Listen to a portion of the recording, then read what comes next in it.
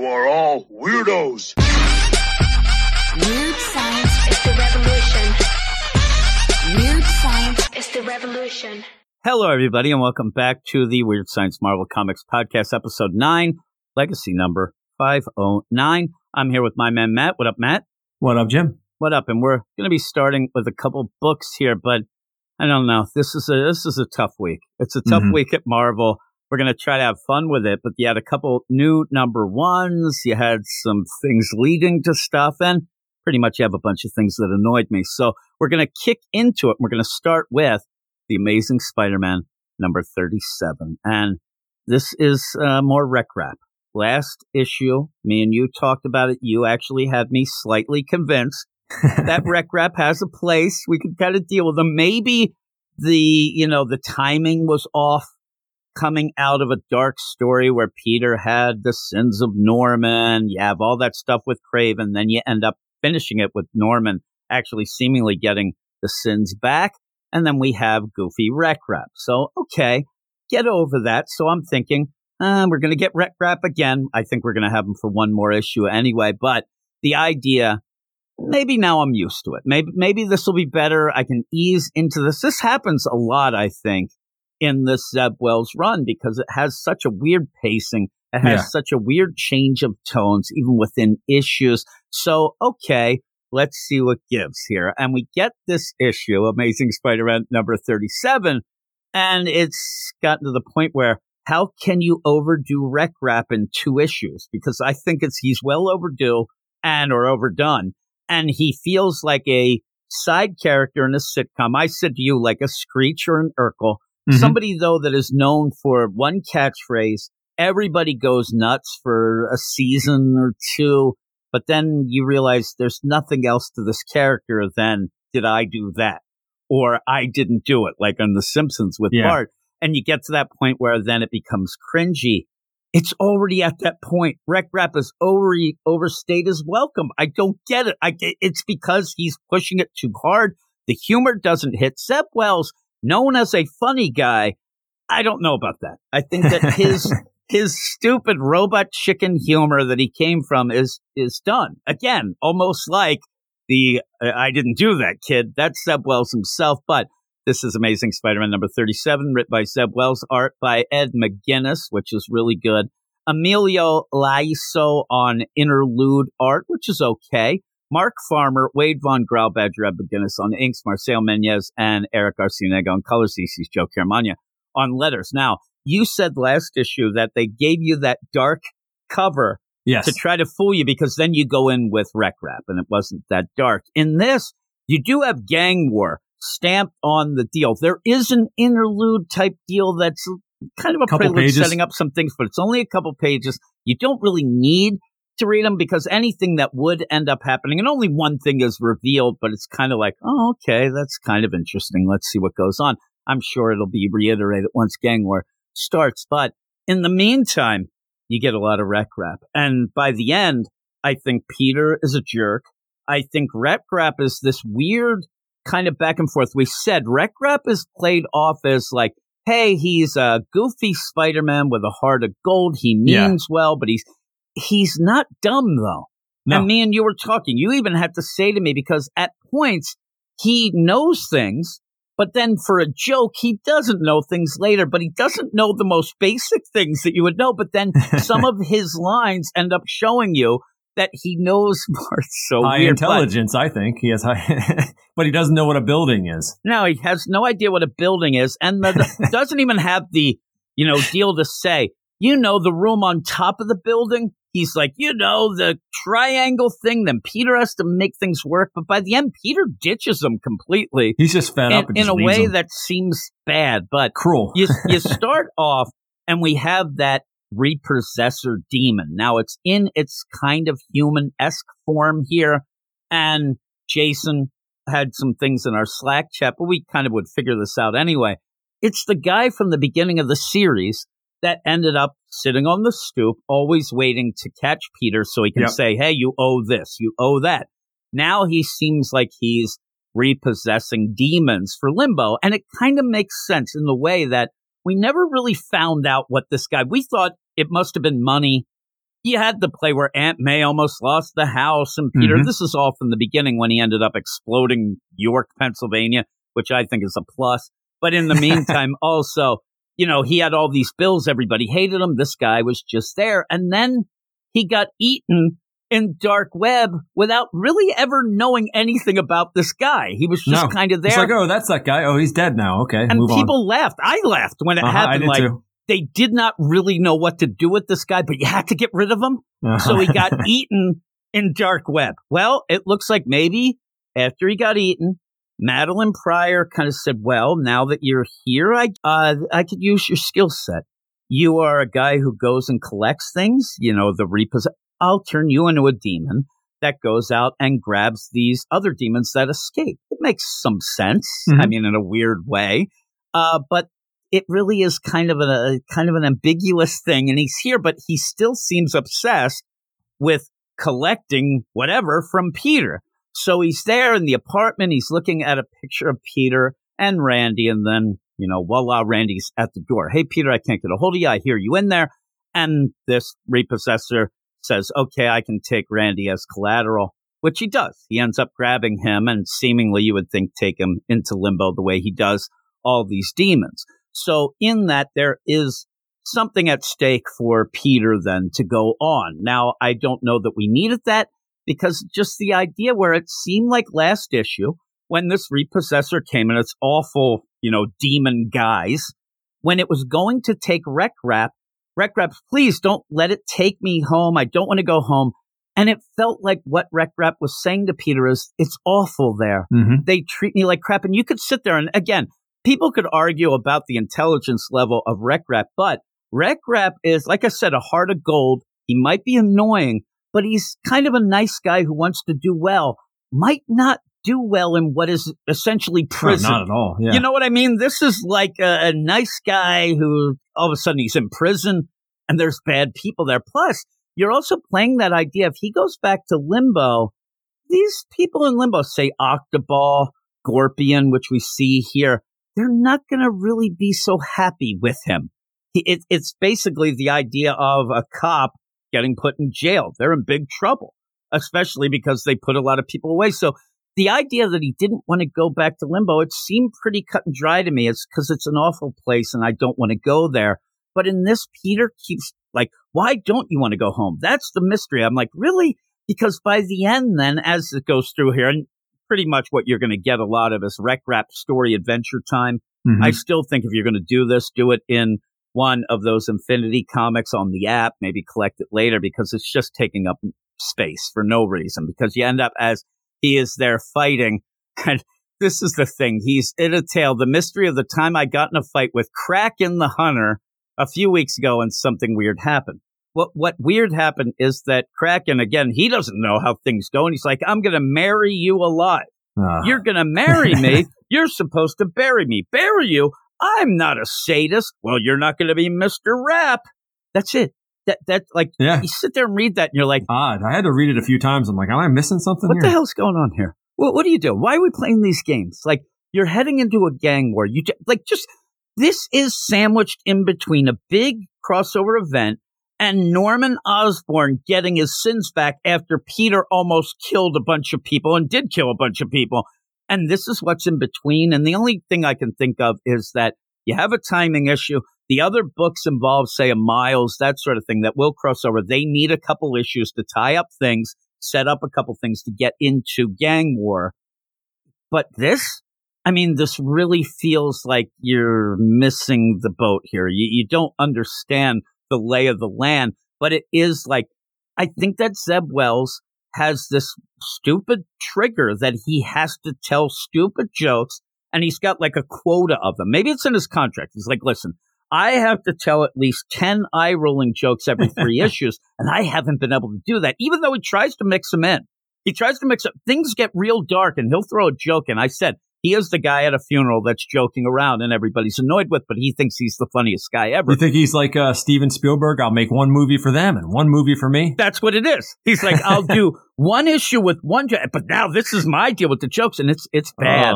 And it starts to be, like I said, an Urkel, that sort of situation of, ooh, you don't really need this. It's not really hitting like you think it is.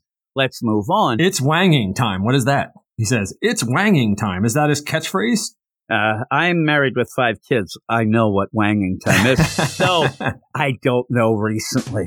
Like, that's his catchphrase. Like, that's what, I mean, can you imagine? Zeb Wells is probably writing this, and he's got to watch himself because he's laughing so hard that he starts crying, and it's getting on his, tablet. He might ruin it. It's terrible. So you end up where this whole play is going on. He runs into this repossessor, and this is how it leads into what he's telling Peter. He ends up following the repossessor, sees that he grabs this guy, sees that he grabs that guy, and he keeps going to People Box. And then takes him to the People Box. And Peter's like, you mean a building, a house? Yeah. And then the triangle thing on top of the People Box. Oh, you mean an attic? I'm like, I wouldn't have gotten that. But no, I wouldn't have either. In this issue, you're trying to play that jokey thing like that. But at one point, you have Rek-Rap talk like smarter than Peter in a way where he's like, elementary, dear Pete, man. And it's kind of a funny joke, but it shows you that Rek-Rap isn't dumb and he would know a building. Why are you saying, why is that your joke? The People Box. I'm waiting for him to be like, oh, this horseless carriage. What are you doing? But then, well, it's a different. I mean, if Rek-Rap is intentionally saying it wrong, that's one thing. But I don't think he is in this case. I think he just doesn't know what a building is. In Queens, there's we know about this. We actually already saw the attic, and it's where this repossessor goes back, and then there's a flash of light.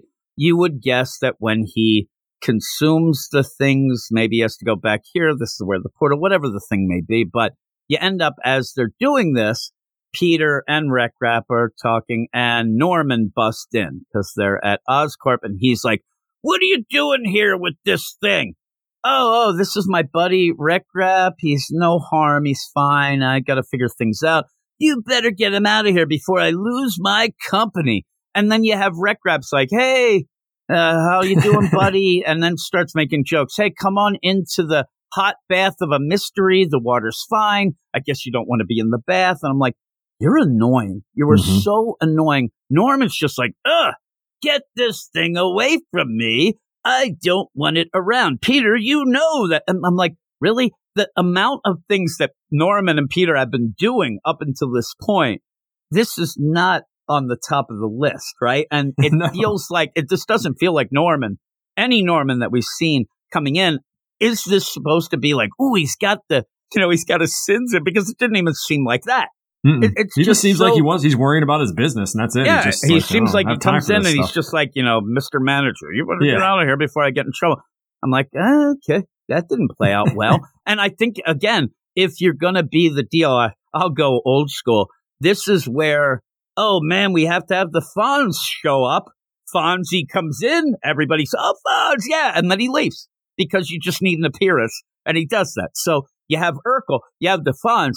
But when is anything in this going to be cool? Because it's not. Because then you end up where, we have to have an interlude with the whole gang war. And that's where you see Hammerhead, and he's like, hey, we're going to get this set up in the big plays. Man, when people find out that you ended up killing Count Nefaria's daughter, there's going to be problems. And then Count Nefaria just shows up and says, hey, what if they didn't find out that it was ordered by me? I ordered Madame Mask's assassination. Ha ha, because I'm Count Nefaria, and it's going to be a gang war, bitches. And then he leaves. It's done. I'm going to go out on a limb and say 100% Madame Mask is not dead. She's probably in limbo, in the limbo of limbo. She is not dead. They would be showing that. There's a major character way bigger than Count Nefaria is. Each little interlude and the way that this is kind of being set up, I'm like, I don't need another dark web. If I see one sentient mailbox, I am going to lose it. I don't need that anymore. I'm done. So you end up where, all right, well, the interlude over. Gang war, everybody. So we then go back to Peter and Rek-Rap trying to figure out what they're going to do. Some of the jokes here are, it's a mystery, so we got to dress up as detectives, but Peter doesn't want to do that, so it really falls flat. And then he says, listen, there is no mystery. You're a jerk. And you should go home. You are trying to use me. And just says that repossessor, he gets the demons and sends them back to limbo. and I think that you're nonsense. So sayonara, leaves him. He just leaves. He completely ditched Rek-Rap, and right after he does, the repossessor shows up and says, "You're coming home. It's all over now." He's done. He's getting sent to what he says. He just completely abandons Rek-Rap. Yep, just completely abandons him. Peter goes back to his apartment, and I love where he goes in. He's like, "Man, I didn't leave my picture on the floor like that, broken, and the door." Like, he is so nonchalant about the idea that his apartment is completely trashed. It's destroyed. The door and all of the plaster, it's all off. It's all in a thousands of dollars in damage. He goes, "I didn't leave my door like that." What do you mean? It's thousands of pieces? I don't even see a door. There's no door. Hey, Randy's phone. Oh no! And you're like, what the hell is going on? And then the repossessed, because he says, "I got to go find Randy." He's making these jumps to conclusions, assumptions that, oh my God, I got to go to this Queen's attic that Rek-Rap said. Like, the idea, don't know what happened, but he goes there. The repossessor comes in and says, "Oh, I was hoping you would come. Hey, I'm going to get what I came for. Randy Robertson, he's just collateral. You owe me a great debt." I turn into a monster, and then just eats Spider-Man. Yeah. And he's like, "Wait, oh no."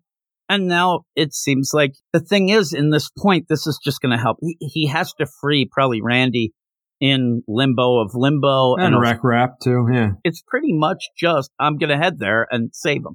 Right? Because it just eats you and craps you out in limbo or wherever fake limbo this is. Yeah, because Madeline Pryor was telling him, like, your mission is to get Rek-Rap. You don't be messing with Spider-Man, but this guy's got his own... He's on a side hustle. Side mission, yeah. Of his deal, because this is something that he's taken over. Like, I guess the play would be, all right, you shouldn't be remembering a lot of your past life, so you don't have any problems. You're a repossessor. That's what you do. You're good for it. But then again, you're hinging on that he's good at the repossessor. Really, the idea that he's good at it, he sat on the stairs in front of Peter, legitimately did not ever get his job done. He was there. He completely failed. Mm-hmm. And now he's the big limbo of limbo repossessor. And there goes Peter. And at the end, I'm like, why am I reading this? Why is this even a thing? Because it's nonsense. And again, last issue, I could say to you, yeah, they're trying to have fun. Zeb Wells wants to have fun with this Rek-Rap. Okay.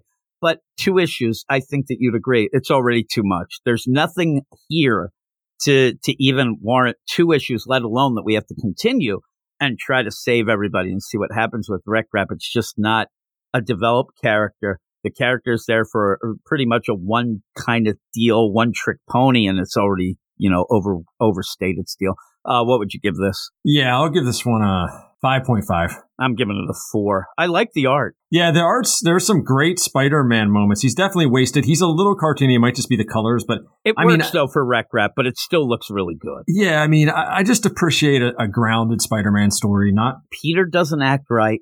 Norman acts like a jerk. I mean, nobody is. And then you have this Emilio Laso on the interlude art, which is okay, except Hammerhead. Jesus, criminy to that head. You could land a plane on that. Yeah, well, he puts his hand all over that head, too. You could also put a Thanksgiving dinner on there. and one thing about Rek-Rap, too, I think a big miss, and it maybe should have been handled already, but his costume, it's got to be something different. Just it can't be Spider-Man's outfit. Give him something else. I don't know. He just looks like a roided out Spider-Man. And Spider-Man would not be cool with him running around with that outfit on. No way. I can tell you right now, I never saw one episode of Robot Chicken. Yeah, and I never will. That was his thing, so it's okay. It had its time, and some things are, you get a chuckle out of it. But again, I think that a lot of people now would maybe agree. Robot Chicken's another one of those things that you got to take it in short bursts. You can't marathon 7 seasons of Robot Chicken.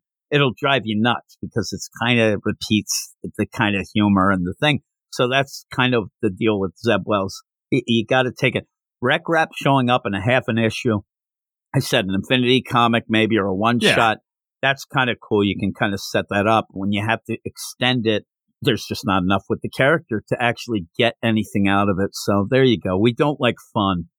No, we're anti-fun. We are misery incarnate, I believe. But that's then. I really hope, but now I'm worried that this whole gang war, because now we're going to get Cody Ziegler involved. I mean, this really? thing is just, he's involved. So it's just going to go completely off the rails. And I'm worried about that because I want to like this book. Is that because Miles is involved? Yeah. Every time I like one thing about it, then there's like 3 other things that show up that drive me nuts. But MC Scat Cat, right? Speaking of that, well, we're going to go off to another book here. It's a new number 1. And here it is, Thanos number 1. I know that you've been waiting with bated breath for this, Matt.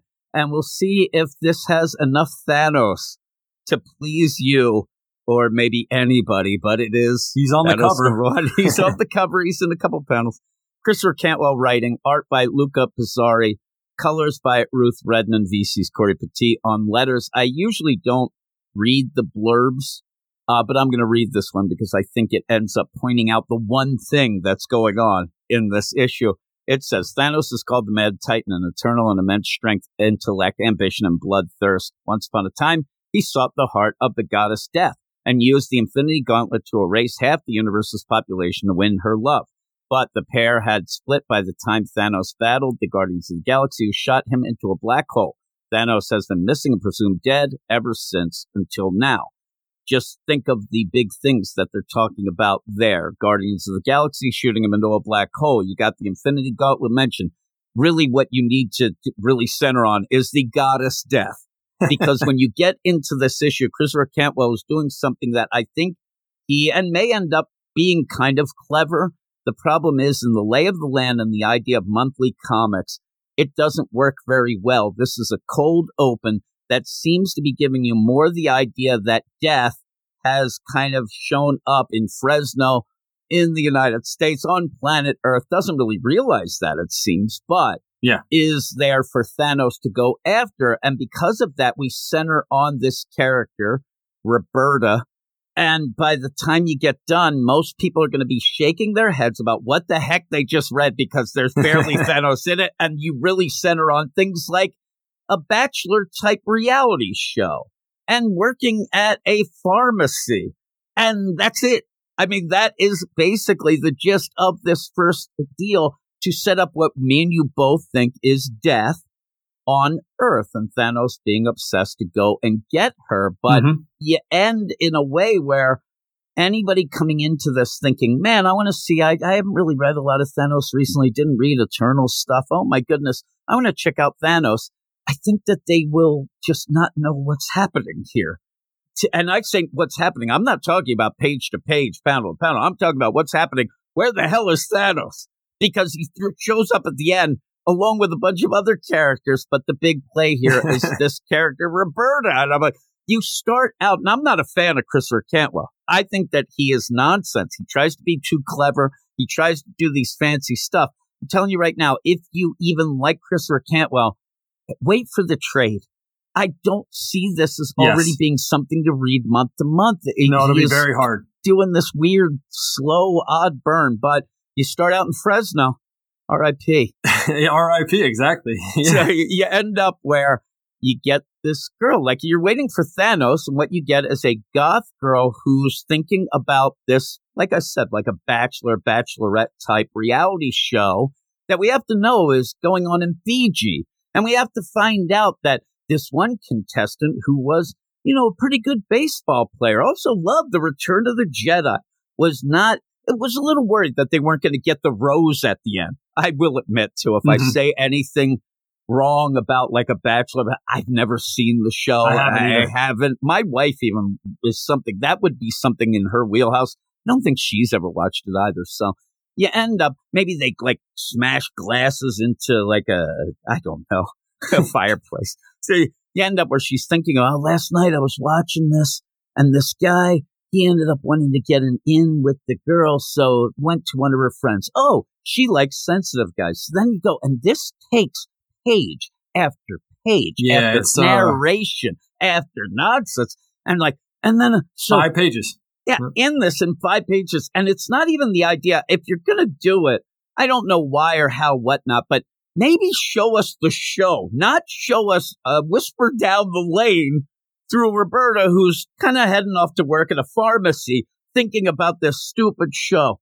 It almost feels like it's one of those like podcaster videos, like an after show deal. I'm like, I don't need this. Those shows are the worst. I hate those shows. I'm hijacked. I don't want to deal with this. So he ends up where he comes up with an idea. Hey, most people think I tell them my first memory is Return of the Jedi. But really, and that's just what kind of cred are you trying to get there? So, but really, it was when my grandfather died and my mom took me to the dead body that was yellow and icky and I had to kiss it. The end. And the guy didn't win. That's the worst of it, too. I'm like, she was creeped out, man, and rejected him. Yeah, I was creeped out. Also, so you end up with this girl.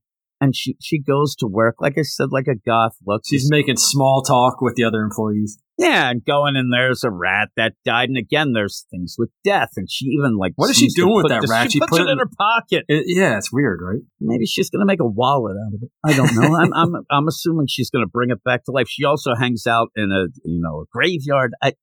There's so many things. That's her gravestone, though, I think. Yeah. Marie Collins. When you go through all this, he's being subtle, but it's all you're getting. So it ends up being the idea, like I said, a slow burn, odd burn. I feel burned. I don't know. She still has that rat on her in a couch when she's falling asleep. That rat is with her. Hanging out with the dead rat. She goes then to this, like you said, she goes to a graveyard, and there's a gravestone there, and it has this name, Maria. And that's not her name. We have her name, Roberta. So at that point, you're starting to think like, okay, is she like, I don't know. Is she undercover? Has she changed her name? But then as things go, you kind of realize this must be death. But again, is this a Thanos book or a death book? I don't get it. So you have all this play. This is going to be very quick, by the way. You have this whole deal where, she's there. She falls asleep. She wakes up because she sees Black Hole and the teeth of Thanos. That's the other bit of connection. And as she's there the next day working at the pharmacy, and she doesn't seem to be that into her job, right? She ends up like, oh my God, what just happened? A spaceship just shows up at Earth and starts to suck, in a non-sexy way, Fresno out of Earth. And it's like taking it. And then Thanos does finally show up and says, hey, everybody, I'm only here for Roberta. I need her. Everybody else, you're chaff and you're going to go down. In the meantime, some ladies at the pharmacy and recognizes Roberta as her daughter, Maria, but that's not it. And you go and she seems to know, but not know. And then I'm sitting there like, what the heck am I reading here? It's crazy. Just the idea of Thanos knowing Fresno is just insane. Yeah. Hear me, Fresno. Like, come on. He's like, thank God it wasn't Cleveland. He's so happy she was in Fresno and not I've never Detroit. met a person that could point out Fresno on a map, let alone Thanos. Come on, that's crazy. I think Tanya has relatives in Fresno, but they're not so nice. So I'm glad. Like, I was happy when this happened, Fresno. So as all this, everything's just kind of getting thrown at you. And because you're waiting for Thanos, because you're going into a Thanos book, I think that you're never really on proper footing. You kind of are confused by about the 10th page. In my mind, you're like, what the hell is this? I thought the idea of checking page count is a thing, right? Mm-hmm. How about checking the cover to make sure you're reading the right comic? Like, geez. So when Thanos finally shows up and he's, I only need this Roberta, then this girl's mother, possibly from past life, whatever, recognizes her. She tells her to go drive off. Then she ends up falling down.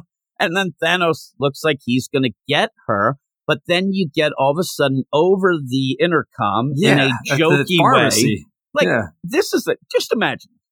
Fresno is being displaced. It's now in space because they pulled it up into space. You have this girl who maybe people know, maybe people don't, but it seems to be death. But even so, it's just this girl that Thanos has announced to everybody, I don't care about anybody but this girl. You can't think right away that is something good.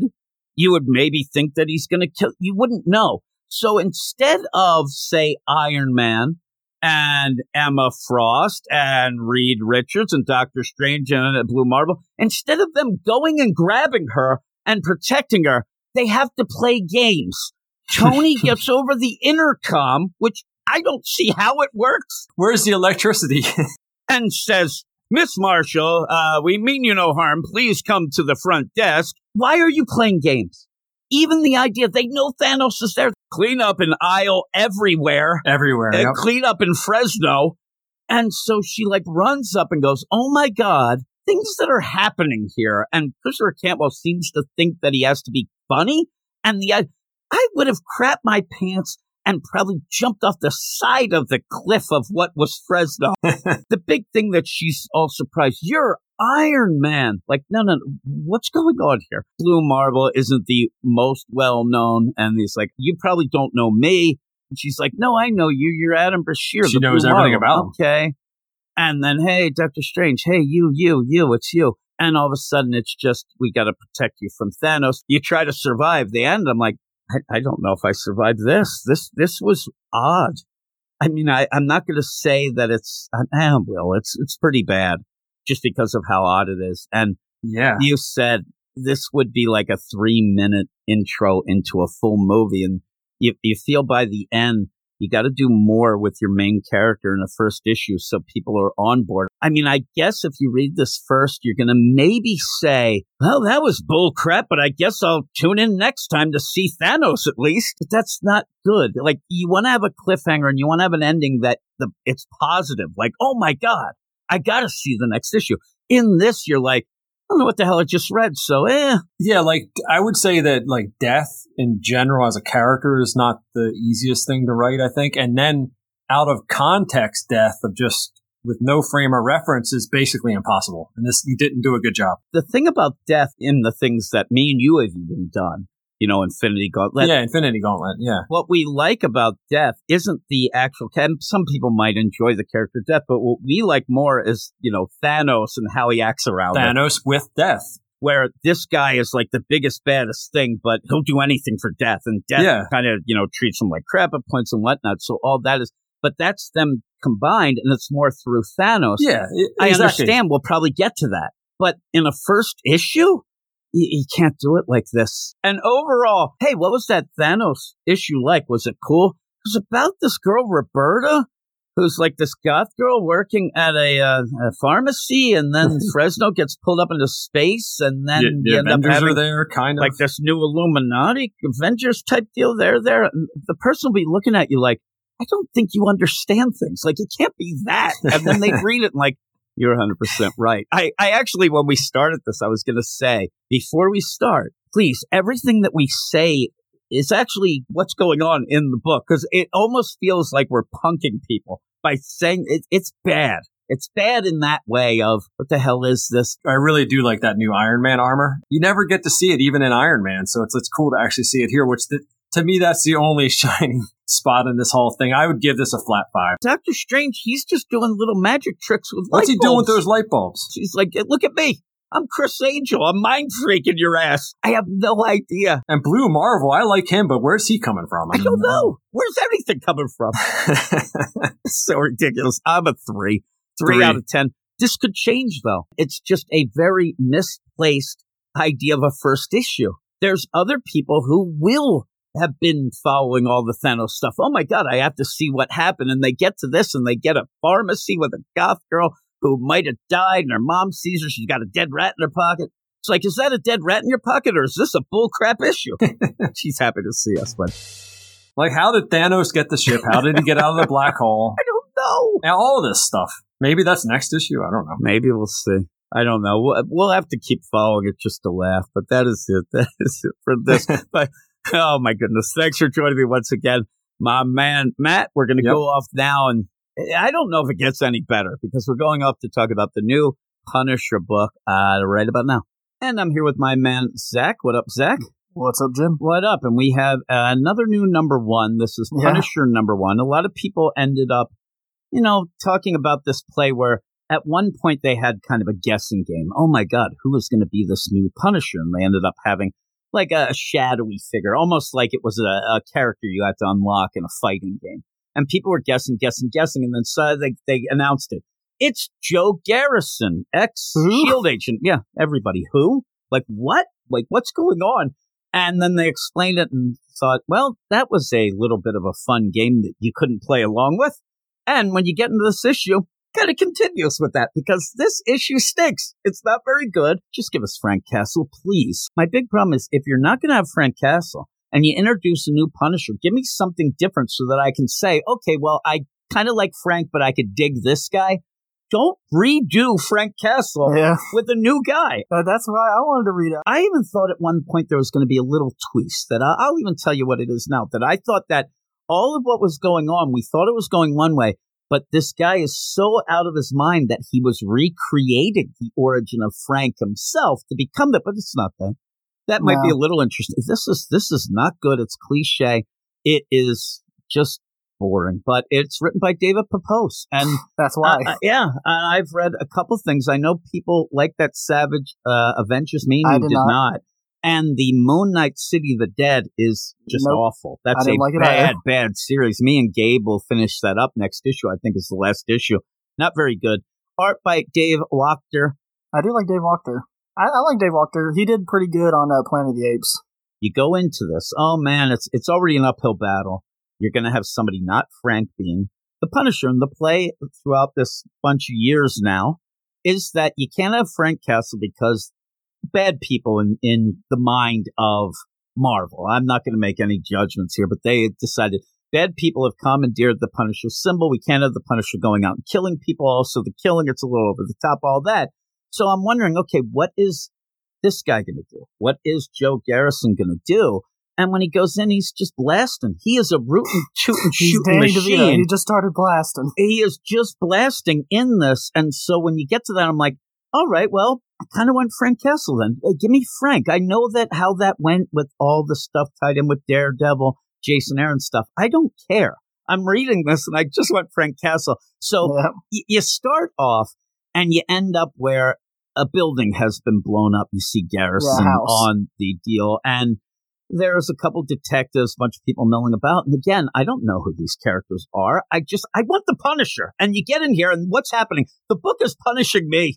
I have to go through this. I'm going to get angry about this because I got so bored with it. But you go in and these detectives, hey there, Detective Ward. How are things going? Pretty good. How are you? Not bad myself. Let's walk into the house. I'm like, why are we wasting any bit of time? And then you go in and there's a bunch of people. There's obviously people who are dead. They're trying to figure this out. The one guy says, oh man, looks like somebody ended up blowing up the building. Hey, don't you jump to conclusions, pal. I got Detective Linus here. No assumption. And he's like, let me look. Looks like somebody blown up the building. This whole building is blown up. There's a wall that's standing there like, maybe something's in the wall. They look, oh, an unexploded bomb. Didn't you think that was going to now explode and these guys are dead? Why introduce this to do nothing with it? They end up having this bomb and they go, get the bomb squad. The end. What? And then even that, you said, no assumptions. They end up digging up a body of the wife, the two kids, but they can't find the body of the husband. So they're like, he must have done it. It's Joe Garrison, who just happens to be the new Punisher. Dun, dun, dun. In the meantime, while that's going on, Joe, he already knows Punisher's going to go off, and guess what he's going to do? He's going to punish the guy who blew the building up and killed his family. We're introduced to it so quick. There's no connection to Joe Garrison, his family, these detectives, no at all. So when you get to it and you find out, okay, I'm doing the math. Wife dead, a girl and a boy dead. Oh, it's just Frank Castle Punisher done again, but I have no connection. So you end up at the Black Dragon Bar. You start with the over-narration of this Joe Garrison. One thing he likes to do is chit-chat of the mind. He's just boring. He gives you the scene, but he kind of sometimes oversteps the art at points, and it's just cliche action movie. You know, bang, bang, I'm going to get you. Even has some crazy, catchphrases or one-liners, but they don't play out. Yeah, it's stupid shit. Like, just like there's one where it's like, we're going to make you eat those words, Punisher. And he's like, eat this, starts shooting the gun. And it's like. So this bar, you have this guy. And again, we don't know that this is the guy who blew up the deal, but you kind of can figure it out as it goes. But you have this play of, you see a hand pull out one power cord out of the wall socket. everything in the bar seems to go off. Like, everything is there. The entire lights, everything. Like, just this is everything. Like the classic, you have 800 things plugged into one strip, and this guy, he pulls the strip. Oh, no, it's dark. And now we're just going to get stupid trash talk. At one point, they're like, what are you going to do? Say, we got 8 people, 8 against 1. He's like, you mean you have 8 for now? All right. Then he starts blasting. And when you're doing that, you even cut then a bit to the detectives, just to ruin the pacing a little more. And so with that, the Sokovian, he grabs the suitcase and runs off as he's getting shot. He gets away. In the meantime, these guys with the devil mask, they just start attacking Joe, and he's blocking them with his armor. He has his chest. Now, his chest plate, everybody's seen it probably by now. It looks like the Punisher logo, but it looks like it's lit. Yeah, it glows. Because that was supposed to be the visual when he came in the door after he turned off all the lights or whatever. It was just like a glowing skull. Yeah, exactly. It looks like the Punisher logo, just a different version of it, but... And I said lit. I don't mean like how the kids say it down at the roller skating rink. You end up where... It is not lit, Jim. It is not. He just fights through. He ends up breaking a guy's sword and runs him through. And then the big line, because there's this big dude. And they're in a bar. So they're getting all this alcohol on him and whatever. And the guy says, oh, I wield the power of man's darkest shadows. And then you have this joke here. Maybe, but you're still soaked in rum. And I'm the one with the lighter. I'm like, really? So here is the trash talk. This is the action movie talk here that David Popos thinks is pretty cool. It's not, because this is far from a Sylvester Stallone saying, you're the disease and I'm the cure. See, that's cool. This is just mentioning, hey, by the way, you just got soaked in rum and I happen to have a lighter. I mean, he's actually just saying the actual thing going on. No metaphor. No cleverness, and it really does give you the microcosm of this book. This Punisher #1 is trying to be an 80s, 90s action movie, but it's direct-to-video. That's all this is. Frank Castle, that's a blockbuster. That's in the theater. This is direct-to-video nonsense that you avoid. Like, this is what I'm reading? Please. Oh, my goodness. And he sets them on fire. So, again, very violent. And he just walks away from people burning. But you get that visual of what looks like the Punisher logo. So he goes back to this safe house, this Shield safe house. He says there's a bunch in New York. Okay. And he has this gadget gal, AAA. Don't know her. Don't know Punisher, Joe Garrison either. And they start having quips and they start having little one-liners with each other. But it doesn't play out well because we don't know the characters. There's no setup of, oh, man, she always does that. Or, oh, man, he's always joking about that. We don't know them. So at one point says, that's why they call me AAA. Oh, I thought that was because it was your... armor and analysis. And then, no, aiding and abetting. I'm like, no. Yeah, I thought it was like the car service. Like, oh, I'm here to help. Like, she's basically just the micro. Punisher had micro. This is Joe Garrison's micro. The same. And while they're doing that, they're watching the news. And so they're like, and you end up, oh, man, you're pretty famous. And at first, the famous bit is because of his, looks like the Punisher's back. And you end up where Joe Garrison goes, oh, man, they think I'm the Punisher because of my armor. I'm like, really? You didn't think that looked anything like the Punisher? And now S.H.I.E.L.D. didn't hire him for his smarts. The real story here is that the police are saying that he's the main suspect in the killing of his family. Again, I hate to say it, but I don't care because I don't know the family, and it's just too much of a generic version of Frank Castle. We get one little flashback during the story. You get that quick, oh man, I'm so glad. Put the life behind you, but the life never gets put behind you. We know that. So all in all with this, oh man, the Sokovian got away. Now, he wants to kill this guy because the guy blew up his family. He says that, man, I thought I was undercover. Nobody knew, but then this guy found out and blew up. We don't really know why. At one point, he's like, oh, I also want to, before I kill him, find out who hired him, because apparently he's like a hired bomber or whatever. Again, we don't really know. He doesn't wait. Joe says, it sucks. I don't know where he is. So then AAA goes, oh, I actually had already set up, without telling you already, by the way, that your bullets are tracer bullets. They're trackers. This is like after the fact writing, it seems. Like the idea, oh crap, We got to do something, so we'll do that. There was one little panel where they showed the suitcase get shot, but it's very He wasn't shooting the case to track it because he had no idea. He was just trying to shoot at the Sokovian. And he goes off to follow the case, even though when they get to a spot, he goes in the subway and they can't track it. What tracker is this? It's lame. So you say it costs a lot. They didn't pay enough. But all this then leads, I mean, this book just has things happen. Because then the Sokovian who just bombed, and you think he probably got some money to bomb I don't even want to call him the Punisher if they would think he's that at this point, but ex-SHIELD agent Joe Garrison's house, kill his family. Now the guy's also running a side hustle where he's going to Mr. Hyde and selling mutant growth hormone.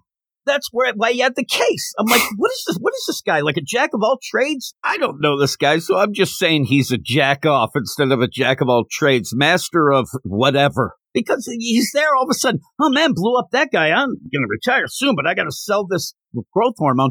I'm surprised Barry Bonds wasn't down there getting it. That's for John Wayne. So you end up where even that you're going to play this game where, oh, Dr. Zabo, it's Mr. Hyde. We know it.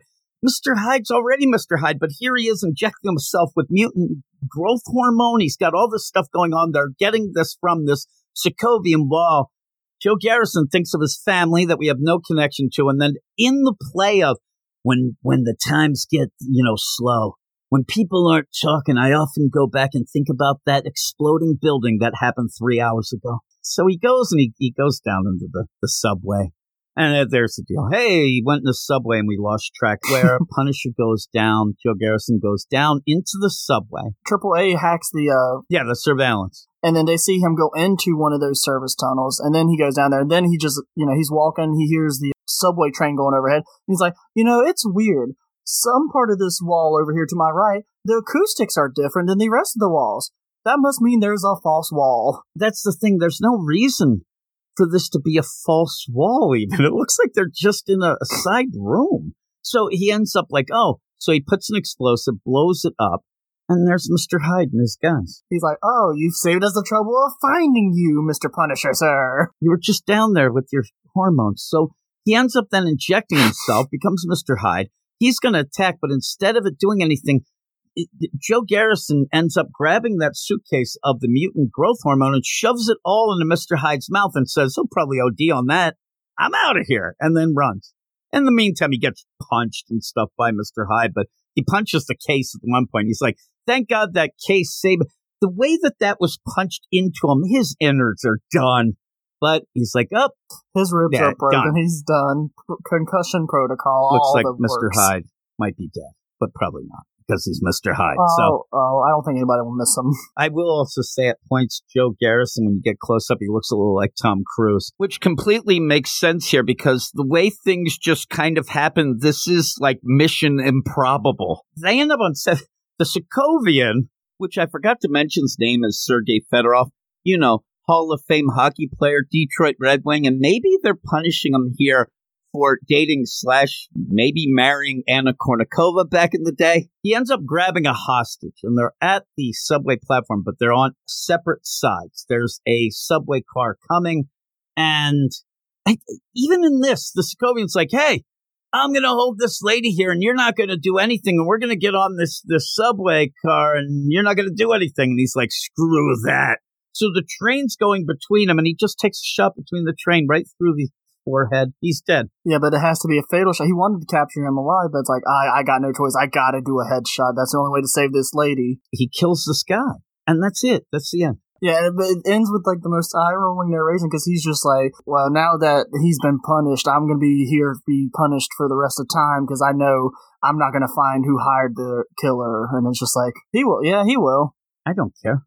I don't know you. This felt like I ended up where I'm at the bus station and some jerk-off thinks he's Forrest Gump and he's going to tell me his whole life story. I don't care. I don't have any connection to you. Like the guy's like, yep, and then they blew up my family and then I went and shot this guy. I'm like, I really don't care what you're saying. I have no connection with you and you're boring. And this is boring. How can a Punisher book be boring? Well, we just cracked the code. Get David Propose to write it because this sucks. This sucked and I'm not even going to say I hate to say it because I'm actually pissed off to say it because I don't think that he's a good writer in this whole deal where they just saddle him like, oh, you want to do some work? Do this crappy Punisher nobody will like. Though, we'll see. People give it 10 out of 10, say it's, oh man, it's so refreshing. But yeah, with all that, what would you give it? I want to go lower than a 5. I do, but I really also want to say so I'm going to go 5. But I'm going to give it a 4. 4 out of 10. Yeah, this is not good at all. It's basically like, what it is. They took a story already established that people liked and made it worse. There's no reason. If you're going to do this, there's no reason to not have Frank Castle in this book. Just bring Frank Castle back. What they should do is just leave the character be. Wait a couple years and just bring him back normal. I don't think this is going to end up making anybody happy that's a Punisher fan. You're a fudge, you 5, and I'm a 4. But that is that. We're going to go off now. Hopefully the next book's a little better. We're going to go to Uncanny Spider-Man with me and Jason. And here I am with Jason, and we are going to be doing the Uncanny Spider-Man. Once again, what up, Jason? Hey, Jim, I don't know if I'm old enough to read this book.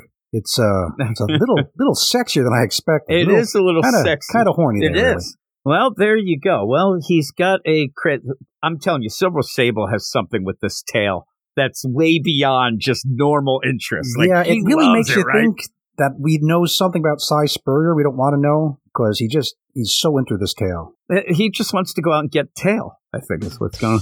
Yeah, but this is Uncanny Spider-Man number 3, written by Cy Spurrier, art by Javier Pina, art colors by Matt Milla, and letters by VC Joe Caramagna. And I've enjoyed the first 2 issues. I even had some people were surprised that I ended up. I think I was surprised that I did enjoy it enough. But I like Kurt, and I like the idea of him just trying to have a good time. You can get the idea. I think you liked the second one even better than I did, because I was looking for more X-Men content and wasn't getting it. Whereas this issue, I think the tables have been turned a little bit. Oh, they're turned all right. It's like some evil plan of yours. You've turned the tables, because really my whole play of this issue is going to be, all right, this is more Jason's thing, because I have told people I'm not really reading all the X-Men stuff. It even has Eternals stuff in here. I was not expecting Eternals content in this book. Yeah, that's odd. Especially, I guess this week we have Thanos. There's a new number 1. Ooh. He was kind of embroiled with them as well. So maybe they're coming back like Alf and the Pogs. But we start off this deal, and you go right away, because I'm telling you, where I thought this was a fun book, we're following Kurt. You kind of get the idea that Kurt doesn't want to really deal with the big troubles that have happened recently. So he's playing Spider-Man. He's doing his deal. He's having some fun with it. In the meantime, he's trying to find Mystique, his mom, things like that. Like you said, though, this issue goes heavy on a lot of different things that I'm not really familiar with as much. So you just start out, and even the narration, I thought, got a little bit. I even applauded Cy Spurrier, because it didn't seem like a normal Cy Spurrier book at points. It was easy to follow. That's gone with me now. I ended up having a lot of problems even from the start. It does have some heavy narration at the beginning, but it is from actual characters in the book, which I always appreciate more than just the omniscient external narrator. Yeah. You don't know who it is right away. It turns out to be Nimrod and the Vulture. And it works out. I mean, once you get to Nimrod, he is a Nimrod, right? He ends up where that is that type of narration. It's something that if you're not into the X-Men stuff or whatever, and you just pop in, though, it did throw me for a loop right away. Mm-hmm. I ended up, once I saw Nimrod, I'm like, okay, that, like you said, it makes sense. I get it now. It's going. But you described the scene, because in this, it still has a little bit of fun, but the fun factor, I think, is really pulled down this issue. Well, we know that Orcus has been using these kind of glowing red control what's-this-is to make characters do bad things so that Orcus can get PR victories over them. And in this place, they've gone huge. They've taken this excessively deviated deviant named Gap the Integument, kaiju size, giant, your Godzilla type size thing, and they're controlling him. And the plan is for their Sentinels to take out this deviant and have Orcus look good. Yeah. It's basically like the fire company that, oh man, the one guy there, he's setting the fire so they could be the first ones there, and they do it. It's the firebug. False flag, whatever you want to call it. It works, and the thing is about it is, that happens. Like you said, there's a lot of instances, or at least movies and things like that, so I get it. I do gotta wonder, the Eternals should show up like 3 seconds into this, because their whole point is that they were created by the Celestials to correct excess deviation. So deviants are usually kind of wacky looking but normal dudes, and at some unpredictable time, they're going to spring into excess deviation and turn into monsters and just start killing stuff. And then the Eternals are biologically programmed to have to go kill and them. Take care of it. Yeah, and like you said, you're waiting for it. I even saw you in the Slack chat asking, like, what's up with the Eternals? Because they should be coming here, and I don't know that there must be a reason that they don't, but even so, they don't. And you end up where Cy Spurrier didn't want to get into that whole thing. He just wanted some big, showy opening action piece. And so Kurt shows up and ruins things by destroying the control thing, the control gem, whatever that red flashing light is. Which he has been trying to do. He tried to do it with Rhino. It's the thing that affected him. So in a way, he's setting this deviant free, but again, it's going to walk two minutes down the road, and the Eternals are going to kill him because they can't exist in this excessively deviated state. They're going to get killed. It's just how it works. For some reason, the Eternals can't. They're just going to go through New York City and rip it apart, maybe. But yeah, it's not like, oh, I'm not being controlled. I'm a nice guy now. No, he's a ravening, monstrous beast. That's what happens. That's, it's a Jack Kirby thing. We even found out in Jason Aaron's Avengers, the very first arc of that, we learned all about how this excess deviation comes from that progenitor celestial goop way back then. Yep, yeah. It is funny because when he does go, it is almost like, well, I'm going to take my big tentacle monster button. Get out of here. But yeah, that's not how it would work. But you do have Kurt. And he's still trying to be funny. And I get it. I mean, the idea where he's not exactly getting all the quips right, but it's kind of funny. He's trying. You can tell, I'm sure we've all been there where you're kind of in a down mood, having a rough time, but you try to be ha-ha funny guy. And it comes through pretty well, I think, that's what he's trying to do. Yeah, I thought that's good. And again, I say that because some people might read this. And I see a lot of people, and when I ended up even putting this on YouTube, me and you talking, a lot of people just don't want to read it. Or they don't want to enjoy it just because, they have this idea Kurt's taking over for Peter and this. And I'm like, no, it's kind of like a therapy type deal. And the reason why Peter is down with it, and Peter seems like he's down with it because he realizes that Kurt kind of needs it. He's not doing any harm. And really, what else is Kurt going to, he doesn't want him to get, caught by a sentinel and stuff like that as well. He wants to be a friendly neighborhood kind of superhero, right? And so Spider-Man, there it goes. He doesn't want to go to the cosmic world-saving, world-changing stuff. He's had enough of that. He's kind of worn down by that, but he still wants to be a good guy, wants to be a superhero, just on a smaller scale. And it's funny, too, because even when me and you started this Zeb Wells Spider-Man run, when we ended up having that deal, and yeah, in the background it was, hey, everybody hates Peter, everything's going. Remember, we actually thought that it was kind of a fun play that was at the beginning, that when he became Spider-Man, he enjoyed, that was his, all right, let's get the weight of the world off and I'm going to have fun as Spider-Man. And we kind of saw, and that's kind of what Kurt's doing. He just wants to be fun. And if you want to have fun, Spider-Man's probably the best version of a hero that you can try to be. He's not trying to take over anything. It's just kind of a wacky thing he's doing. But yeah, but then we go back and again, you go through because it's Nimrod and Vulture. It's heavy here and it lost me a bit, I have to admit. So yeah, Toombs, the Vulture, is working for Orcus. And this thing with the controlled people, whatever he calls them, the stuff with the control collars on, they're just kind of a temporary thing because what he's really working on are his hounds. And hounds is a loaded term in X-Men world. They originally appeared in the Futures Past. What was that? Yeah. Days of Future Past. So it's mutants that have been brainwashed to hunt down other mutants. That's the basic meaning of them. And what he's got here is he's got this secret person that Nimrod brought in for Toombs to use to build his hounds. And it turns out at the end that this is Warlock. And this is a big thing in X-Men stuff and especially in Cy Spurrier's series of books because Nimrod had... Nimrod killed Warlock. Really, Nimrod poisoned Warlock or took him over and somebody else had to kill him. So we all thought that Warlock's been dead. And Warlock is this phalanx techno-organic creature who's super buddy-buddy with Doug Ramsey, who is Cypher. Yeah, it's so funny, too, because, again, I remember when Warlock showed up at points, but when we get to the end of here and when it is revealed it's Warlock, you're there holy crap. You might have even went and told Ruben, oh my God, we saw Warlock in the Uncanny Spider-Man. I hinted to Ruben in the X-Men. So you have that because you think he's probably going to read it, right? So you didn't want to spoil it. But right. I'm reading it. I'm like, oh, cool, Warlock. and they planted some seeds too, because if you look back at issue 1 of this series, we saw Feral, who was that other creature that Toombs had trapped.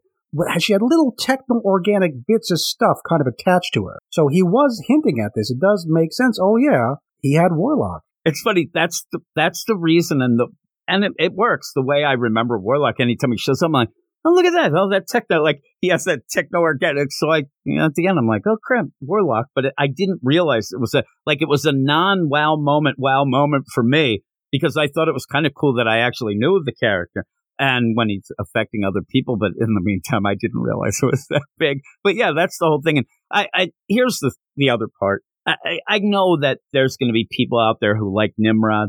I know that we're not really supposed to like Nimrod, and, pretty much mission accomplished, because I hate Nimrod. I can't stand him. But I can't, there's parts that I can't stand him because of the story, but also I just can't stand him. And this dialogue, again, is over the top a bit, but it works. And it has that deal. And these are characters that, Sicebur uses. But Vulture, I started feeling bad for. I was Vulture? I was having fun with him.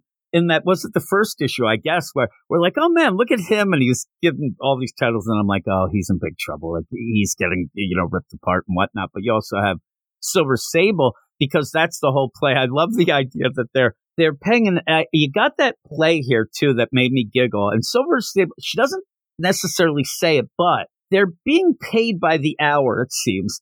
If you end up getting Kurt within 2 hours, you're not going to get paid that much. But if you end up not getting them, and it's like, we're paying a lot of money to these people. She is very clear that when she's off duty, she is off duty, right? There's no unpaid overtime for sure. And I just love the idea, though, that it isn't that much of a priority for them to get, because then they stop getting paid.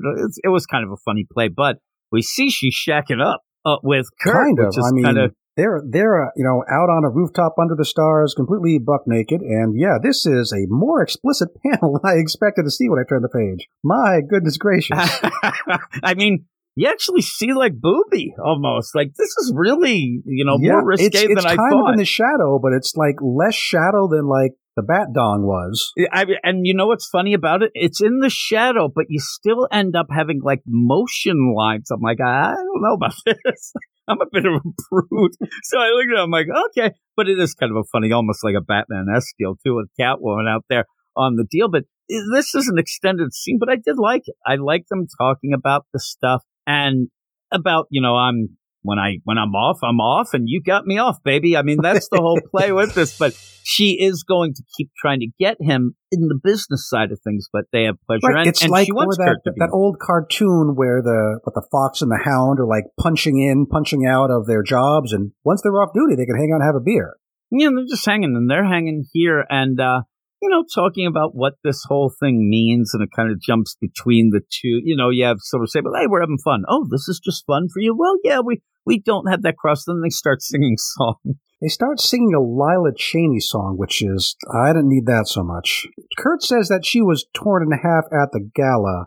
I don't remember seeing that, but a lot of people were torn in half at the gala, so maybe I missed it. Yeah, so, yeah, and at the one point when you have someone, hey, what happened there? I haven't heard. And you have that imp again. He's like, ruh-roh, as if, and I didn't get it. I thought that I'd missed something, but as you're saying, I didn't really see that. But yeah, she's dead with her stupid songs, and you even get the lyrics printed out. I'm like, now you're going too far. Yeah, it reads like who's that guy on the Jetsons? Jet Screamer. It reads like an eep op oop ork ah kind of song. You say this, and the other day I'm on the DC podcast with my man Eric. Yeah, I remember. We got done, I think it was like the first section of books, and for some reason, I just started singing that song. Oh, I love it. And I'm telling you, I get that mixed up then with the Flintstones song that's very similar as well. That we were doing, and we were laughing at Jet Screamer because I looked it up and things. It's funny that you brought it up. But yeah, you end up reading this, and who's going to sit there and care? You know what I mean? The X books, they feel like they have to have 2 data pages per issue, and this was a silly enough way to do it, but it's okay. Yeah, he seems to have spent like about 2 minutes on these lyrics. It was not a great lyric show. He's no Lennon McCartney. Got to tell you that much. No. And at points when at DC, when you have Etrigan and they have to have the rhyming, and sometimes they'll try to do it, and sometimes they're just like they're not even caring. They go with it, but the whole play again is that Kurt and Silver Sable, when they're clocked out, they're going to do this stuff. But hey, I'm going to get you. I'm not going to, once I'm on the job, I'm going to try to get you. But then Kurt, he gets his pants on, thank God. And then he, bamps out. He goes off. And you had some, as the imp is talking to him about, different things throughout this issue, almost revealing more of what's happening. But he ends up going and bamfing out to get to Mystique, because Mystique is in trouble, being chased down by some hounds. Well, he's decided, maybe now I should let her know that I'm actually her son. So we still don't know why he changed his mind, why he didn't do that last issue, but here he is. So he's going to let her know, and she runs past, and she seems, crazed again. She they took my baby. I'm here in the forest of Bavaria. So maybe she's just out of her mind, but no, she's really being chased by these hounds. So she's crazy, but she's not completely crazy. Yeah, and I mean, she's running with a knife in one hand and a gun in the other, yelling about her baby, but she is legitimately, she realizes she's in trouble and she is getting chased there. And then you see the hounds.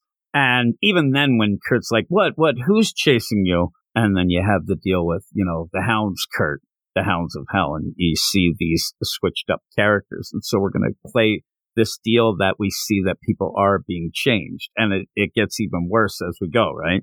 Yeah, so it's Feral, who we saw being worked on in issue 1, and with her is Dagger, who we saw out in the open looking around for her buddy Cloak last issue. So she found something, but it wasn't what she was looking for. Yeah, and it kind of made me sad, because I do like Dagger, and she, she was doesn't have looking her scooter for a anymore. buddy.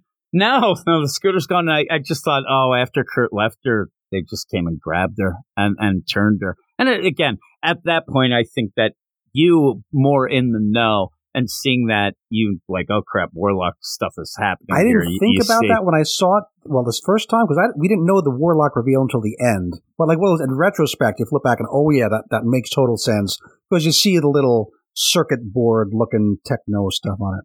Exactly, but you could have thought, because it's a good play by Salisbury, because we did see Feral being worked on, so it could have been something else. But once you see that it is Warlock, then it does make sense going back through it again. But the big play again was, oh man, I wonder where Cloak is. Well, we find out Cloak is turned as well. So yeah, he got caught first, problems. And he was the one who caught Dagger. And it's weird because he's about to, I don't really understand his powers. He's about to catch Kurt and take him back, I think. But then there's a higher priority target, and that's Mystique. So Kurt only gets away because he goes to get Mystique instead, and then Kurt uses his Hope Sword to take down Cloak. Yeah, and it was a crazy deal. I mean, like you said, he's about to get, Kurt. And then you go and they're like, oh no, well, this is it for Mystique. Mystique's going to get captured, and Kurt's going to be up. But Kurt does, double around, does a Yui, and ends up using the sword. But the thing is, he stops Cloak, and he's like, all right, well, this is done. I don't want you to do this. And then Mystique just walks over and shoots his head off, and they all freak out. Just a plain old regular gun. Nothing mutant, nothing high-tech, just blammo right in the head. So we thought he's dead, but no, Mystique's on top of things. He's not finished. Come with me, weird Spider-Man person. We're going to hide in this garbage so the hounds can't smell us anymore. Mm-hmm. It's like Terminator.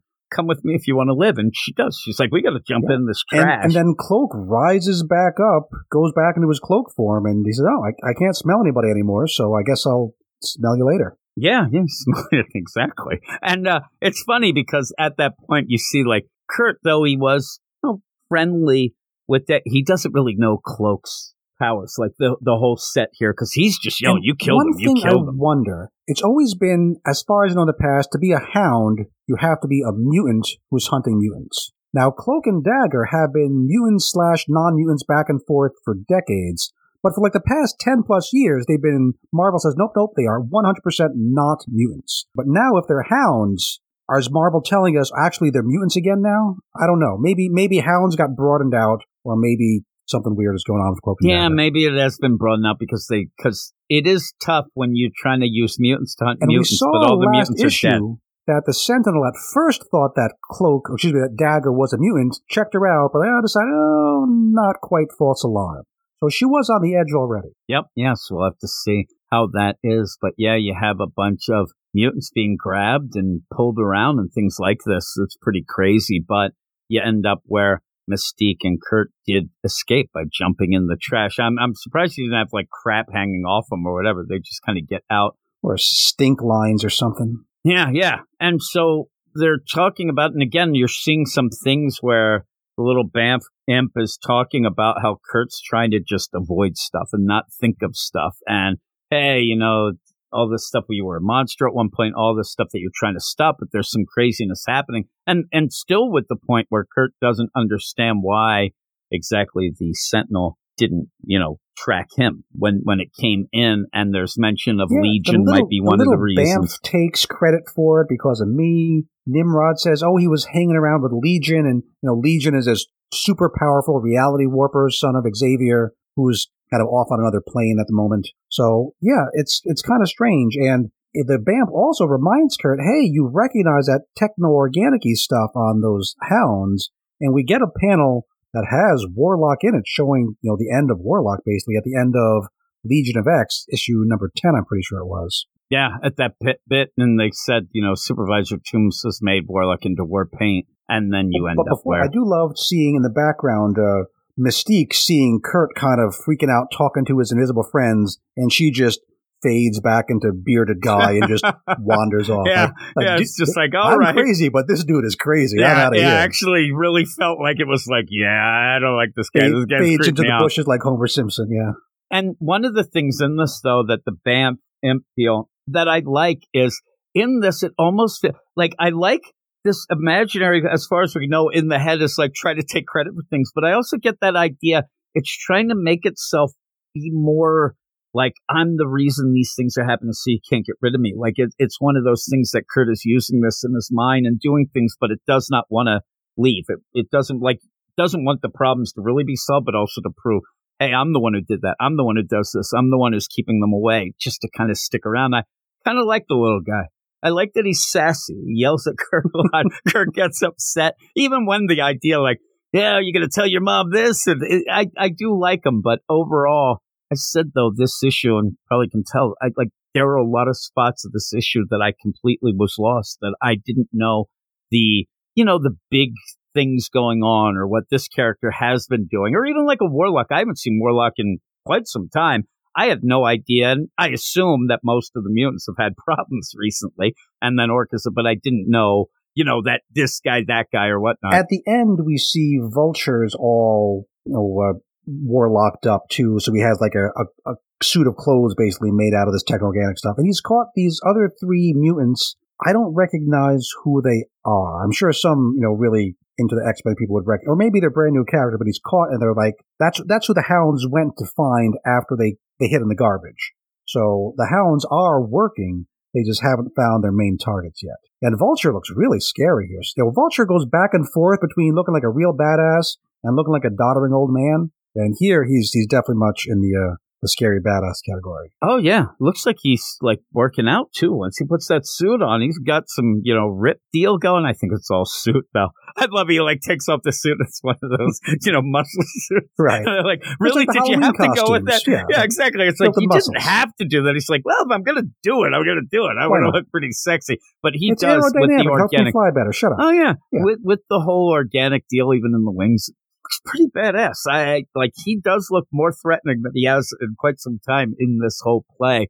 So I thought that was pretty cool, and that he wants to get immortality and things like that. But yeah, everybody wants that. But what would you give this? Yeah, I enjoyed this a lot. I think the art looks great. I loved all the connections to the past continuity because I'm reading all those books. So for me, that was like a bonus. So, some of it's a little more confused than it has to be. I do want to know more about what's going on with those Banffs. I do think that Kurt should have told his mom, hey, Mom, it's me. But at the end, I'm going to give this book, I'm going to give it the same thing that Kurt gave to Silver Sable. A solid 7.5, Jim. Oh, solid my. 7.5. You're talking his tail, Adam. Yeah, I'm going to go. I'm going to go 6'5". 6'5", that's fair. What Kurt does when he is in, shrinkage, I'll say. He was in the jacuzzi. But yeah, end up where, again, that is only a point lower, is because I didn't know that some of these things were as big. Though I kind of recognize some of it, but not all of it. This issue is not as standalone, self-contained as the first couple issues made it seem like it might be. Yeah, and so with that too, Kurt pretty down the whole issue. Like, he was trying to have fun for that, like, couple panels, but a lot more was serious. But I did like the stuff with him and Silver Sable. And you're getting the stuff with Mystique where it's like that classic of a movie or whatever, where they're like, I have one thing to tell this person, and then they meet up and they don't say it, and then they get killed. Like, I'm like, come on, Kurt, just tell her, and this could solve a lot going on. We know that there's this special X-Men Blue Origins coming up after the next issue, so nothing's really going to be revealed until then, which is a shame. It is a shame, and it kind of gets to the play where you're like, oh man, like if you're not going to do it, then maybe avoid a lot of it, but you're going to do it in that special, so they're not going to reveal that sort of thing here. So with that, though, still 6.5. I still like it, and I do like the art. So you have that, and yeah, maybe it'll convince me eventually to get back on the X train. But I don't think that one's pulling into Quakertown anytime soon for me to jump on. But we'll see. For folks who aren't following the X-Men, the whole Krakoan thing is going to wrap up about next June, it seems. So if you're hoping, you're waiting for the new continuity to start, whatever the Tom Brevoort X-Men are going to be, it'll happen sometime after June 2024. So it's on its way. For me, it's more of I'm going to see creative teams and see what books and things like that. But once we get those sort of announced, maybe I'll get excited. No hints at all about that yet. With lots and lots of books being announced, it seems every week we have another book announced for, telling the story of the end of Krakoa, but we don't know what's coming next. Yeah. So we'll see. But with all that, reminding everybody that on this feed that you're listening to right now, you can go and listen to our X-Men show with Jason and Ruben talking through the X stuff. Ruben! Oh my God, Ruben. But everybody go check out Ruben and Jason on the Weird Dose of X on this deal, because they go through all of the books, or at least the ones they can take. So we will go now, and I believe now we're going to go to me and Gray, so it's just going to get longer. Me and Gray talking about a what if. And to end things off, I have my man Gray. What up, Gray? Hey, Jim. How's it going? Oh, lovely. We're here for What If. And have you been reading any of these What If darks? I've read a couple. I can't remember exactly which ones because they didn't leave much of an impression, unfortunately. No. Yeah. I read the Loki one that started out, so I got the same impression, like the idea, these aren't that great. And I think that it's that crazy deal. Like, what ifs, kind of cool. But you have big ones, you have big ideas, and these are things that maybe you could have conversations at a comic book store or online. Man, what if Rick Jones was the Hulk? Or what if you always want, like, what if this character ended up being like the Galactus's Herald? Things like wacky things like that. They're big things that you're like, oh, that'd be cool. I wonder what happens. Then you get into these, and this one in particular, the What If Dark Tomb of Dracula. I can barely find where the what if is. It just feels like a Blade story gone wrong at the end, but there's no real big what if. And even then, when you end up having these, in my mind, you do have like, what if Blade never got turned into a half vampire? What if this person ended up being Blade? This is just What If Dark Tomb of Dracula. And you jump in, and I don't know how many people are huge Tomb of Dracula fans and have read everything, but they do end up having Marv Wolfman, co-creator of Blade, doing this, and he wrote Tomb of Dracula, all these things going on.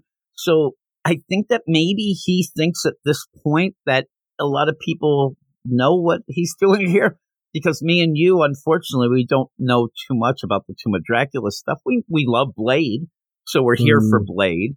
And then when you get into it, though, I struggle to find the what if, and it just seems at the end is, hey, what if Blade ended up dying?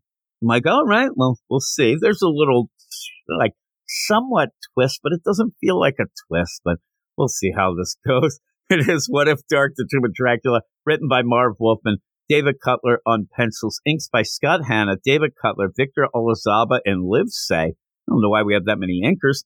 Cutler's by Antonio Fabella, D. Conif, or Knif, and Edgar Delgado, VC's Travis Lanham on letters. Too many people you're paying for this thing. And again, it's pretty bad. It's non-offensive bad. You end up kind of scratching your head at the end. If you like Marv Wolfman and kind of give the idea of like, hey, I want to support him a little.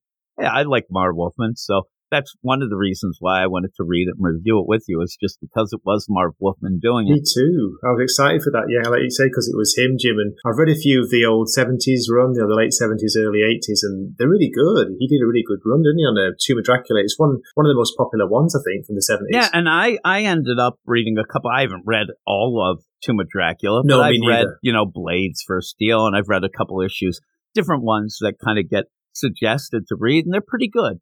And so in this, I don't know if maybe it should, like, even the art, which it's okay. There's a point when Dracula and Blade both become bats, and it was hard to tell the difference between them. Also, that made me go batty, that, I tell you. Really at one point, do you think, because in my mind, it's a weird play, like, you ended up having the art, and then they stretched it a bit, because there's some panels, especially with Blade, where his face looks kind of like elongated, like horizontal. It was very odd. Yes. It just kind of threw me off. It's a bit all over the place at times, isn't it? It's not very consistent, and you were saying like there's a lot of inkers on that. Maybe they had to rush it, Jim. Maybe that was it. Maybe they were trying to get this thing, and this guy did that while the other did that. I don't know, but in the whole play, it's kind of a house-style cartoon even deal, and I think that maybe it should have been more of a horror feel. Maybe just go full out into the horror, because the art wasn't very horrific in that way. It wasn't gritty. It didn't feel dark. Everything felt bright and just kind of a bit cartoony, and that kind of threw me off. But you end up starting out in this, and you have This Was Then, and you have Dracula. He's going to go and kill Harker. And he has kind of realized, okay, he's trapped. He's in this opera house. I can go get him. And then at the last second, he just kind of chucks him off the balcony, but he doesn't kill him. He then goes off to attack a woman, and then that woman ends up being protected by Frost, Deacon Frost, who isn't, a vampire yet, because then Dracula turns him for him to get the call that Blade's mom is giving birth. So he goes off, bites the mom, and thus we have Blade. So a lot of that is a little different as far as but not that much different. We get Blade. He's raring to go. Harker is crippled now. Dracula wonders what the heck's going on, because Dracula through this is kind of concerned. Why did I go off? Why didn't I take care of Harker completely? Why did I go there? And is that that's not really the what if, because it just changes things that ended up being the same things anyway.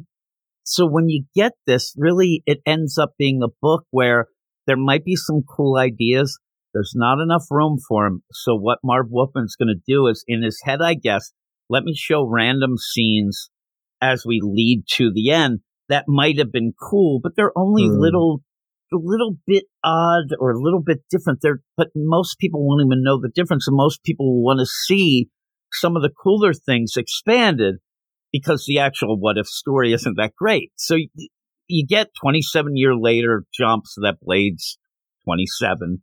So we can have him going, Dracula hears, oh man, this Harker guy, he has teamed up with a bunch of vampire hunters. This is bull crap. I got to take care of this. And so he goes to take care of it, but pretty much gets Blade first, runs into Blade. But Blade has his team here. This is what I want to see more of. You end up having Rachel Van Helsing. You have Blade. You have Frank Drake and Quincy Harker. Harker is in what looks like a military-based missile launching wheelchair. I'm like, all right, that's pretty cool. Also, people don't know Frank Drake. He's a descendant of Dracula. So you have some cool things here. Yeah, And obviously, Rachel Van Helsing. And it's like, hey, we're going to take care of you, Dracula. And Dracula's like, oh, crap, this is too much for me, and leaves. So that when he leaves, he's like looking over London town and thinks, man, and you're getting a story here where there's a little play, like there's some interesting thing of maybe Dracula realizing, I don't know how this world works anymore with the kids and their TikToks and this and them. So and then he's trying to adjust. He has this weird play of maybe I don't understand how everything ticks now. I'm behind in the times. I got to get up to speed. Is this, Jim, is this meant to be now, this 27 years later? Do you think it's meant to be? The art, throws me off. I'm not sure what, where we are, what decade, whereabouts. Time setting's weird, isn't it? Yeah, and you're right, because of the idea, you would think at a point, when he gets turned, like 27 years later would now be the 70s of the deal, but it looks like, I'm telling you, London looks very modern. It does look modern. And then sometimes it looks old. It's weird. It's a weird You mix. have one little weird play where you have a Toys R Us and they're kind of not around anymore. So does that give you a play? But to me, it looks modern. Right. But even so, it's, old school Dracula.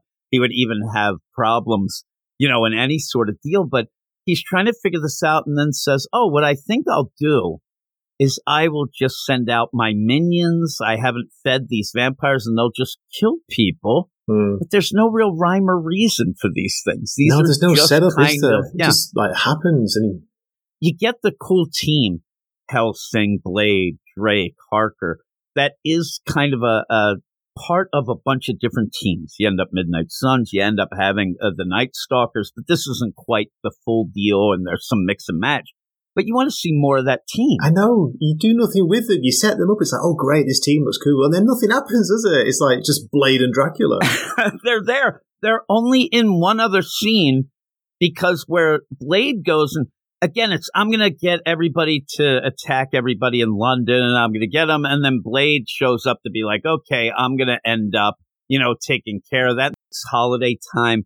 There's a lot of crowds, and you end up having the attack by these vampires, and then Blade shows up to stop it, but then gets bitten by Dracula. So there might be the what if. This is the what if, isn't it? Yeah. We're already halfway through, and we're already throwing things at everybody kind of to confuse them. But so the what if of Blade, could Blade be turned?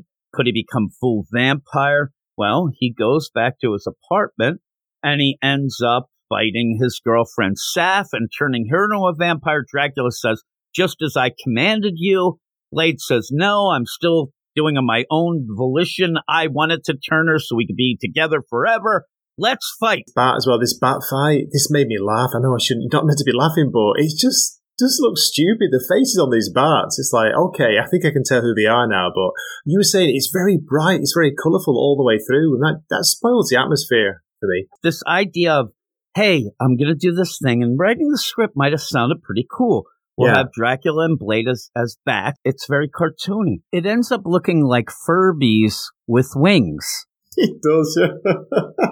At one point, you end up where Dracula's like, I'm going to take you down. I'll just kill you, because you end up where Dracula's, what happened? I thought I turned you. And then Blade's like, I'm only half vampire. Well, that's what you've always been. He goes, well, I'll kill you. Slices his throat. Blade, as the bat falls, and then just doesn't.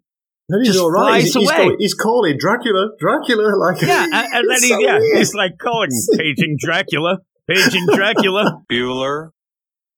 Bueller. And so you end up even at that one panel when you look and he's falling. It's like you have to give a giggle when he's like, oh no, like I don't even know what's going on in that. So he ends up paging Dracula and then says, oh man, I'll get you later. And so then you go back and you see that team again, and this is the only other page with them, where they're like, I don't know, and you don't even get exactly what they're saying at first, but then you can kind of make, they think that he's turned full vampire. Right. And he tells them, no, I haven't, with the idea, listen, you tan, and vampires, they end up getting killed by the sun. I do neither, so I'm cool, right? They're like, yeah, whatever, and he has a plan. I'm in control. There's nothing to this, and then you go off, then Dracula goes back to Castle Dracula. He has his brides there. He's in a bad mood, Jim. He's steaming, isn't he? Yeah, he's mad, and he comes and he gets one of the ladies, and he's like, hey, get over here, bride. I want to know, why did I not kill Harker? Why did I go off and attack that rando lady? His poor bride who's been sitting on just a throne of skulls in Transylvania. How the heck does she know? She says, maybe she didn't please you, but I will. And that's the thing. These ladies are just like whatever Dracula says. If Dracula comes in and says, I love you. Yeah, they're sycophants, which he says, but that's what he set them up to be. When he comes in, these are the ladies where he's like, man, I don't think I'm a very good Dracula. No, man, you're the best Dracula. He's like, all right. They're the hype men or ladies. That's it. He's like, man, like Blade, he's pretty cool. I wish I was cool. You're cool, Dracula. You're cooler than him. He's like, all right, let's go. So he says, why? Now, in this place says, why did I go after that woman instead of Harker as I had planned? He was my enemy. She was nobody. This poor vampire lady has no clue what he's saying. Even what she responds doesn't make sense. Maybe she didn't please him. Well, it was a nobody. It pleased nothing. He ended up going and kill her. And he's like, you useless sycophant, cracks her neck. I'm like, really? Like, that's just what you get for being like the hype lady. You're just trying to be nice. That's what loyalty gets you with Dracula. That's what gets you with Dracula. So then Dracula's really mad. Like, hey, you're waiting for Dracula, like what he really, like in this, the what if to me then becomes like, man, I kind of like Blade because he talks crap to me and gives it to me real. He gives me the real talk. Like I want it to end with Dracula there. Blade comes in, turns the chair around, spins his hat and talks to the kids, talks to the Dracula like a real No, he's like, hey, all you minions, come on, let's gather. He's like going through the streets, just gathering up the vampires and says, all right, we're going to take care of Blade. Goes back to the castle, which now Blade has killed everybody in, and just Blade. 1 minute Dracula has an army of the undead, doesn't he? 1 minute he opens the door, next minute they're gone. They're all dead. They were behind him, weren't they? Here's a funny play here. There's only one little panel you have to look at it because almost all of them are dead. The rest of them run. You see them behind Dracula, hightailing it out. I'm like, I totally missed it. Like Dracula controls them. They wouldn't run. Dracula would send them ahead. So Blade and Dracula go at it, and they start fighting, and here is the big twist. The idea where Dracula's fighting, and he says to Blade, guess what? Guess what, Blade? You're really turning into a full vampire. I can tell because look at the way you're fighting. I'm like, no, he's just I'm making Dracula. You angry, aren't I? Yeah, angry. But Blade, to me, isn't like, it's not like a Doctor Strange who's like always trying to be calm and he's like almost like a robot at times. Not giving Cumberbatch, any dissing there because he's a gem, but Blade's a guy who comes in angry. He's like, and he's got that action movie lines, right? The attitude. So when Dracula's like, I can tell, look at you, but he is kind of turning more vampiric. And then Blade gets mad. He kills Dracula for what I will have to remind everybody, the 8 millionth time. Dracula constantly dies and comes back. So, Jim, just look at this panel as well. When he kills him, 1 minute Dracula's got his head. Next minute, he's got no head. And there's no, explanation for that. And I think that the idea where to kill him, you're going to behead him, but it looks like he stabs him through the heart. But then they messed it up and thought that he beheaded him. It makes no sense. So then Blade throws his wooden blades aside and he calls Harker, do it. Do what I want. At this point, I kind of, and I'm a dummy. I figured out, okay, what's going to happen is he's going to kill himself because he doesn't want to become full vampire. He actually realized it before he set this up. And he's like, do it. Blow up Castle Dracula. All right. And they drop a firebomb on it and it goes up. Everybody burns inside. Blade dies. Dracula's already dead again, but he'll die. And then you end up where Harker and Drake and Rachel Van Helsing, they're watching it burn. And like, man, that was pretty crazy. And even then when he calls, he's like, hey, Harker, what up, Blade? Don't call me Blade. Call me Eric. And they have to correct each other when they're watching it burn. And like, well, Frank, Rachel, I think we're done. We should go. And then Rachel goes, sounds about right. And then it says, what if that were the end? I'm like, well, what if this was good?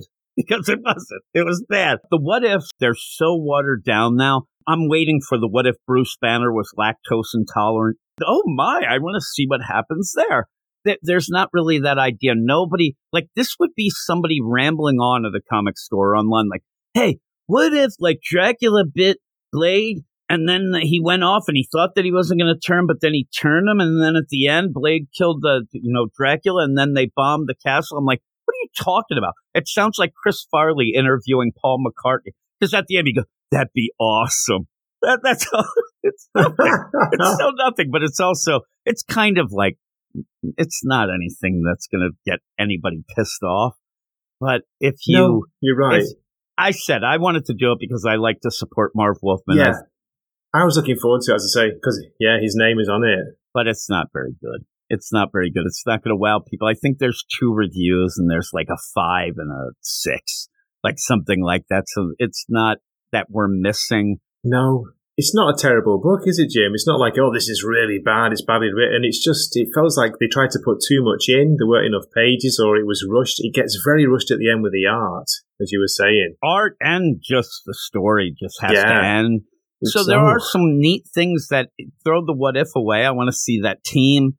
I want to end up maybe, updating some things with Dracula, have some fun with that. That could have been cool. Yeah, but this isn't great. So what would you give it? I'm like those two scores you say on the comic book roundup. I'm between, so I'm going to give it a 5.5 because it's Marv Wolfman. Yeah, I think I'll go 5.5 as well. And yeah, I like to support Marv Wolfman. I think that he seems like a really good guy as far as I know. Somebody will probably say, well, you didn't hear this. But as far as I can tell and what I've seen, he's a pretty decent guy. I'm glad that he gets to do some work. And Marvel has been doing things with some past creators that are pretty cool. Unfortunately, Peter David ended up having some medical problems. Yeah, shout out to Peter David. Yeah. I really like what Peter David was doing, and I hope to God that he can recover and get back to that stuff because it was really, really good.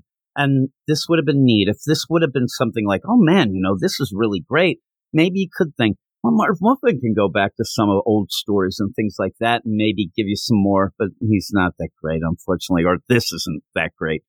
So that is kind of the problem there. But thanks for joining me, Gray. Everybody, go to the show notes. There'll be a link to Gray's YouTube channel, Wakasashi's Tea House, where he reviews a bunch of issues, comics, and has some other things as well, movie and book reviews and all that sort of stuff. So once again, thank you for joining me, Gray. Thanks, Jim. And that is it. All right, and that's it for this week's show. I hope you all enjoyed listening to us go through the books that we did. Not a great week. I think that'll pick up next week, though. Before I go into what we'll be talking about next week, let me remind everybody that if you want to get more Weird Science stuff, if you want to end up getting a lot of exclusive podcasts and also help us out for everything we do here on this Marvel feed, if not also the DC feed and all our manga podcasts, please check out our Patreon, patreon.com/Weird Science, where you can get a ton of exclusive shows. And I think that we are going to start next week with what books I end up talking about. 2 of these will be on a Patreon exclusive podcast spotlight. We'll have 2 of these books on the Patreon. The rest will be on the regular feed. You'll get used to the whole play of that. But here's the books that we'll be talking about. Immortal Thor #4, Daredevil #3, Superior Spider-Man #1, Spine-Tingling Spider-Man #2, Catwolf and the Howling Commandos #2, Blade #5, Ghost Rider #20, and Alien #1. So a couple #1s, a couple things just starting out, some cool stuff. And like I said, we'll be talking about most of those books here on the regular feed, but 2 of those books will be picked in a poll on the Patreon for a Patreon exclusive spotlight show. That'll probably come out Friday night is when that one will come out. So a day early. And just to let everybody know, for the most part, we also end up having this whole podcast come out a day or so early access on the Patreon. But that's it. Check the show notes for everything, including Gray from Wakasashi's Tea House, link to his YouTube channel. Go check him out. He's awesome. And that is that. So thanks, and I'll talk to you all later. You are all weirdos.